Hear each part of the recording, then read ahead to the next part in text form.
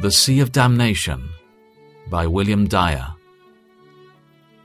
Or do you show contempt for the riches of his kindness, tolerance, and patience, not realizing that God's kindness leads you toward repentance, but because of your stubbornness and your unrepentant heart, you are storing up wrath against yourself for the day of God's wrath, when his righteous judgment will be revealed.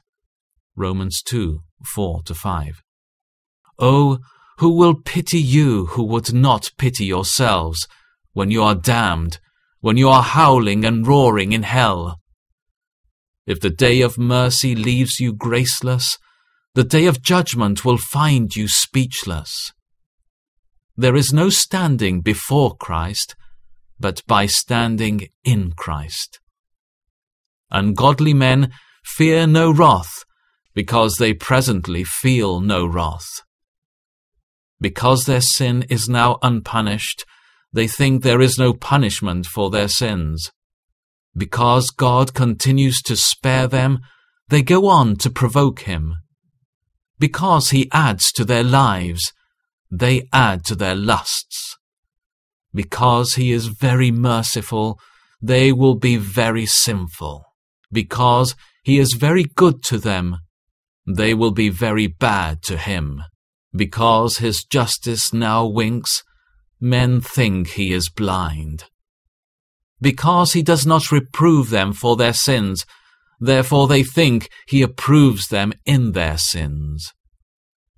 But justice will soon avenge the quarrel of abused mercy. O sinners, though the patience of God is lasting, it is not everlasting. If by the warnings of God you are not alarmed, you shall be consumed by his wrath. The longer God is in raising his omnipotent arm, the heavier will be the blow when it comes. The day that begins in mercy may end in judgment. God is silent for only so long, but know that God has vials of wrath filled with indignation, for vessels of wrath fitted for destruction.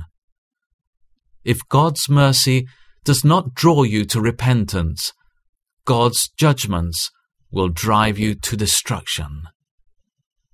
The sea of damnation shall not be sweetened with one drop of compassion. How will we escape if we neglect such a great salvation? Hebrews 2:3. If you neglect the great salvation, you cannot escape the great damnation. O sinners, think of this, before the bottomless pit has shut its mouth upon you.